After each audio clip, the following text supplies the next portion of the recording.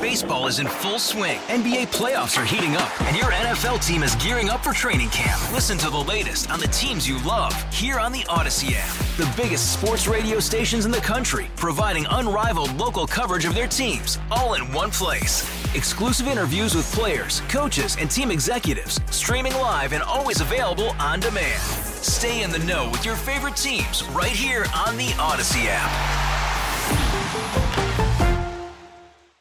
First, we armed them. While the U.S. government was completely ignoring the pleas of our diplomats at the embassy in Kabul to begin getting Americans out over a month ago, they weren't shipping anybody anywhere, but they were shipping military hardware, brand new stuff, guns, night vision goggles, drones, armored vehicles into Afghanistan, tons, enough for an army. What became of all that military equipment? It all fell into Taliban hands, Reuters says. I documented this on the last Battleground podcast. You can get it by listening to the one before this one. If our troops were fleeing, why were we sending huge amounts of military equipment? Why were, in Reuters' own words, the Taliban opening brand new crates with all kinds of equipment? Here's the line from Reuters. Videos showed the advancing insurgents inspecting long lines of vehicles and opening crates of new firearms, communications gear, even military drones, which we'd just shipped. So while we were not bothering to ship Americans or the translators who'd helped us out of the country, we were very busy little bees. Yep, shipping enough equipment to arm, well, an army into the Taliban's hands. What do they ultimately have? Folks, when you see numbers like this, it's not an accident.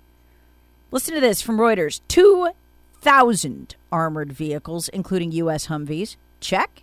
Yep. At taxpayer expense. Up to 40 aircraft, potentially including UH-60 Blackhawks, Scout attack helicopters, and Scan Eagle military drones. The Biden administration armed these people, folks. You can't get around it. Then what did we do after arming the Taliban? This. And folks, I didn't fully understand why the French and the British are so enraged at us until I read this weekend. This betrayal was about more than just leaving Afghanistan. That's not why the Parliament of the UK took the historic step, never before having found a U.S. president in contempt of the Parliament. They voted to do it after blistering Joe in a day of speeches. Why is that? Because of this. President Biden told key allies in June that he'd maintain enough of a security presence in Afghanistan to ensure they could continue to operate in the capital following the U.S. withdrawal. A vow made before the Taliban's rapid final push across the country, according to Bloomberg. Biden promised UK Prime Minister Boris Johnson and other leaders at the Group of Seven summit in Cornwall, England, that critical U.S. enablers would remain in place to keep Kabul safe following the drawdown of the NATO forces. British officials determined the U.S. would provide enough personnel to ensure that the UK embassy in Kabul could continue operating. And then, what did we do? As the New York Post's Michael Goodwin writes, we literally snuck out in the middle of the night. That's not figurative. We shut Bagram Air Force Base down and exited in the middle of the night. Afghan army commanders showed up the next morning to find us gone. And they had no idea we were going to leave or that we were fully abandoning them. The British and the French didn't either. Neither did the Belgians. This is the reason for their outrage. Why are we doing this? Is it to deliberately try to collapse Afghanistan and put it in the Taliban's hands? Think about it for a minute.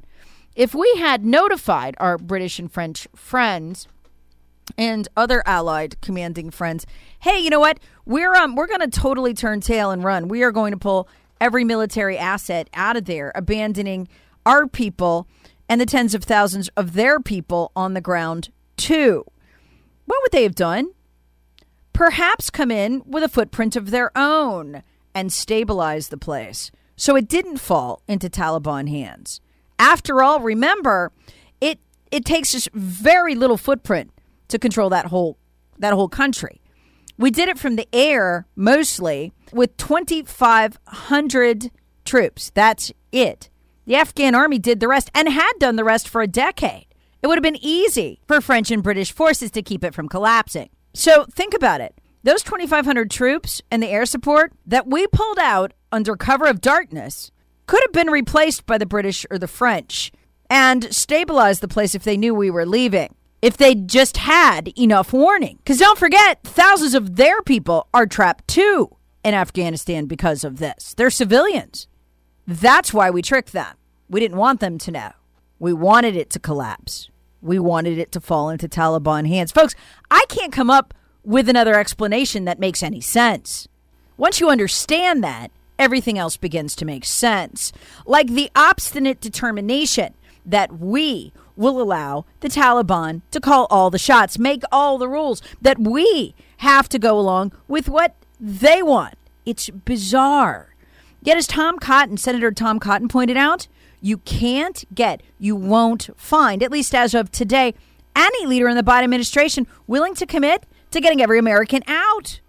Needs to commit to getting out every American and stop playing word games by saying things like, well, every American who wants to go, or as many Americans as we can. It needs to be clear. We'll get out every American from behind Taliban lines. Yeah, well, now they got a problem because the Taliban just said they're not extending Joe's August 31st deadline to have them all out. Tens of thousands. We've got 8 days, folks, until those Americans become hostages behind enemy lines. Ask the Biden administration who's in charge, and they're very definitive about it. Listen to this jaw-dropping quote on CNN from Secretary of State Anthony Blinken over the weekend. Folks, keep in mind, Donald Trump literally evaporated Soleimani. Remember the Iranian terrorist? At the airport, at the turnstile. His suitcase was still going around the turnstile. And he was a grease mark. We have that level of precision. If we wanted, we could just take them out. They're in our Humvees. They're driving around. We know where they are. Boom, gone. But we won't. Baseball is in full swing. NBA playoffs are heating up, and your NFL team is gearing up for training camp. Listen to the latest on the teams you love here on the Odyssey app. The biggest sports radio stations in the country, providing unrivaled local coverage of their teams, all in one place. Exclusive interviews with players, coaches, and team executives, streaming live and always available on demand. Stay in the know with your favorite teams right here on the Odyssey app. Instead, it was as if Biden officials fanned out and made the rounds this weekend to confirm the legitimacy and permanence of the Taliban. And they were all over it. Did you see them? Copying that famous Iwo Jima photo where we raised the flag? Yep, they dressed themselves in some of the military uniforms that we sent. Brand new, by the way. You paid for that. And mocked the photo by doing one of their own, raising the Taliban flag. Here's the incredible statement of affirmation of who's in charge in Afghanistan from our Secretary of State. It's almost as if they want America and the American military and the West to be humiliated. Someone in our audience might listen to you, Mr. Secretary, and say, oh, so we have to ask the Taliban for permission for American citizens to leave. True or not true? They are in control of Kabul. That is the reality. That's the reality that we have to deal with. The stunned liberal interviewer, yes, he stumped a liberal with that one, continued, but doesn't that make you uncomfortable? How comfortable are you with that, Mr. Secretary? What I'm focused on, what we're all focused on, is getting people out. And in this case, it is, I think, a requirement of the job to be in contact with the Taliban, which controls Kabul. And look, exactly how outrageous is this? Colonel Richard Kemp, the former commander of the UK Army, laid it out pretty well on Mark Levin. President Biden humiliated the United States. He humiliated the United States Army. In my opinion, and I don't say this lightly, and I've never said it about anybody else, any other leader in this position, people have been talking about impeaching President Biden. I don't believe President Biden should be impeached. He's the commander-in-chief of the U.S. Armed Forces, who's just essentially surrendered to the Taliban. He shouldn't be impeached. He should be court-martialed for betraying the United States of America and the United States Armed Forces. He's right. But what about when the Taliban beat Americans? You know, Americans with those passports trying to make their way to the airport. What then? As Pentagon spokesperson John Kirby explained, why we ask them nicely to stop, but there are no repercussions. Defense Secretary Austin just now in a briefing call with House lawmakers said the reports Americans have been beaten by the Taliban in Kabul. Is the U.S. military under orders to stay at the airport and not go protect them? I think we've been talking about this throughout the entire briefing. We're certainly mindful of these reports, and they're deeply troubling. And we have communicated to the Taliban that that's absolutely unacceptable, that we want free passage through their checkpoints for documented Americans. And by and large, that's happening. Yes, we ask them nicely.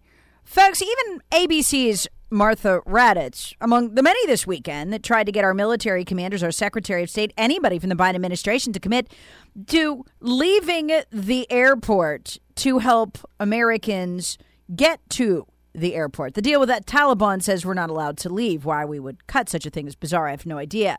Leaving Americans defenseless and struggling to get to the airport while beaten by the Taliban.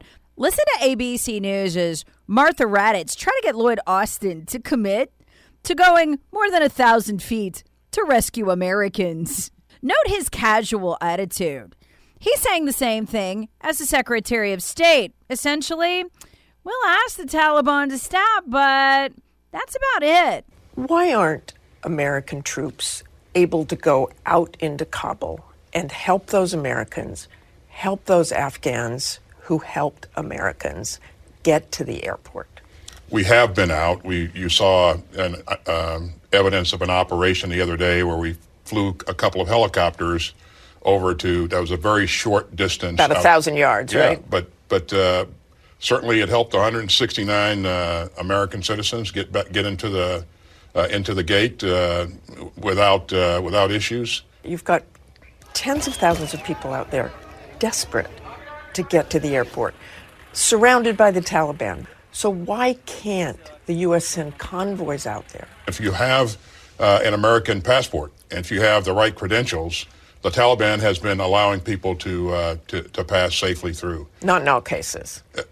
There's no such thing as an absolute in this kind of environment, as you would imagine, Martha. There have been incidents of people, having some tough encounters with Taliban. As we learn about those incidents, we certainly go back and engage the Taliban leadership and press home to them that our expectation is that they allow our people with the appropriate credentials to get through the checkpoints. But further out into Kabul, there are people desperate to get in there. We're the most capable military in the world. We are, and that most capable military in the world is going to make sure that that airfield remains secure and safe. Going to make sure the airfield remains secure and safe, but not going to ensure your ability to get there. Folks, I've compiled a list of the Biden administration's instructions to Americans stranded in Afghanistan and the interpreters we promised to help. And this starts last Friday and goes through this weekend. You want to hear it?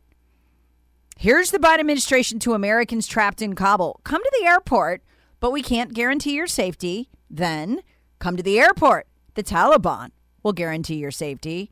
Then Americans won't be prioritized for flights, though. So even if you arrive, you'll have to wait online with the Afghans. Then there was the $2,000 per person charge to fly out. You had to sign guaranteeing you'd pay it. Until that hit social media. Outrage ensued, and they said, scratch that, it's free. Then they said, don't come to the airport.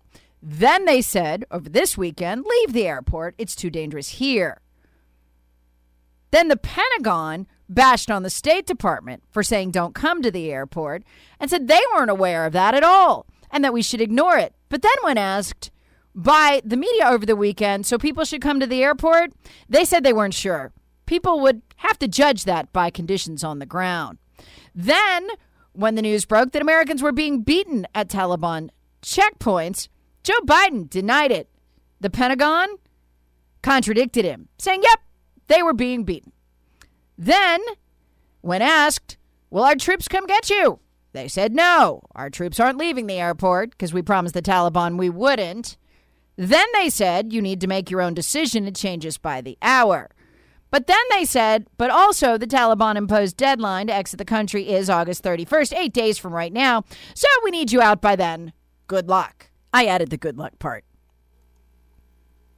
So the Taliban this morning are reiterating, we have till the 31st of August. Then we have to be out. That's a red line in the sand, they said. Problem is, in one of the most stunning betrayals of Americans I've ever seen, and they'd be yelling about it from the rooftops if it was Trump, they are also telling you not to come to the airport as the clock runs out, and also that they're not coming out to get you or guarantee your safety in any way. It's incredible. Yet you've got just 8 days to get out. Here's that exchange with Pentagon spokesperson John Kirby over the weekend. I'll just read you this part of it. It was a security alert that came out of the embassy this morning. It says, because of potential security threats outside the gates at Kabul airport, we're advising U.S. citizens to avoid traveling to the airport and avoid airport gates at this time unless you receive a specific call to come there. So can you explain what is this threat? Is it Taliban? Is there an ISIS or an Al-Qaeda angle to this? Yeah, I think you can understand, Courtney, why we're not going to get into specific details about the threat environment or what our intelligence is giving us. We have said from the very beginning of this that we're going to try to do this in a safe and orderly way, and that means making sure that nobody gets hurt to the maximum extent possible. So, damn it, John Kirby. Should Americans go to the airport or not? What you're seeing out of our State Department colleagues, I think, is a prudent notification to make sure that that whatever movement there is to the gates from outside the airport is done as safely as possible, and that people have the information they need to make the best decisions for themselves going forward. So, but even if we get Americans out, what does the future hold? It's not very bright, says Colonel Richard Kemp, former commander of British Armed Forces, who agrees with me. Americans can turn tail and run from Afghanistan, probably the most critical place on Earth for us to be. We ought to abandon all 149 other countries we're in first before we abandon Afghanistan. Here's why. Folks, do you realize when we first invaded Afghanistan, do you know what we found? Chemical and biological weapons labs protected by province governors and the Taliban in Afghanistan. Do you think seriously we can just turn our backs and go, oh, well, we'll just leave and we don't want to pay for it and we won't suffer any consequences? Oh, we will. Here's the colonel explaining why. What we face now is a terrorist threat coming out of Afghanistan that is greater than the terrorist threat before 9/11. Jihadists around the world have been celebrating. Hamas in Gaza are celebrating what's happening here. And they will be re-energized. They will see that their recruitment has been boosted. They will be reinvigorated, and they will launch attacks around the world against our countries, as they did really when they were being inspired by the Islamic State. Al-Qaeda and the Islamic State are strong in Afghanistan at the moment. Al-Qaeda fought alongside the Taliban in recent battles. They will operate freely. Doesn't matter what the Taliban say to you. They will allow the Al-Qaeda and the Islamic State to operate freely there. And they can operate more freely than they could before 9/11 because they know there's no fear of Western intervention now. That's finished. That's history. That's not going to happen again. They know that, and so they'll be even bolder than before. And jihadists from around the world will flock into Afghanistan to train, prepare, and launch attacks against the West. So the state of the terrorist threat is higher than it was at the height of the Islamic State's power when they controlled large parts of Syria and of Iraq.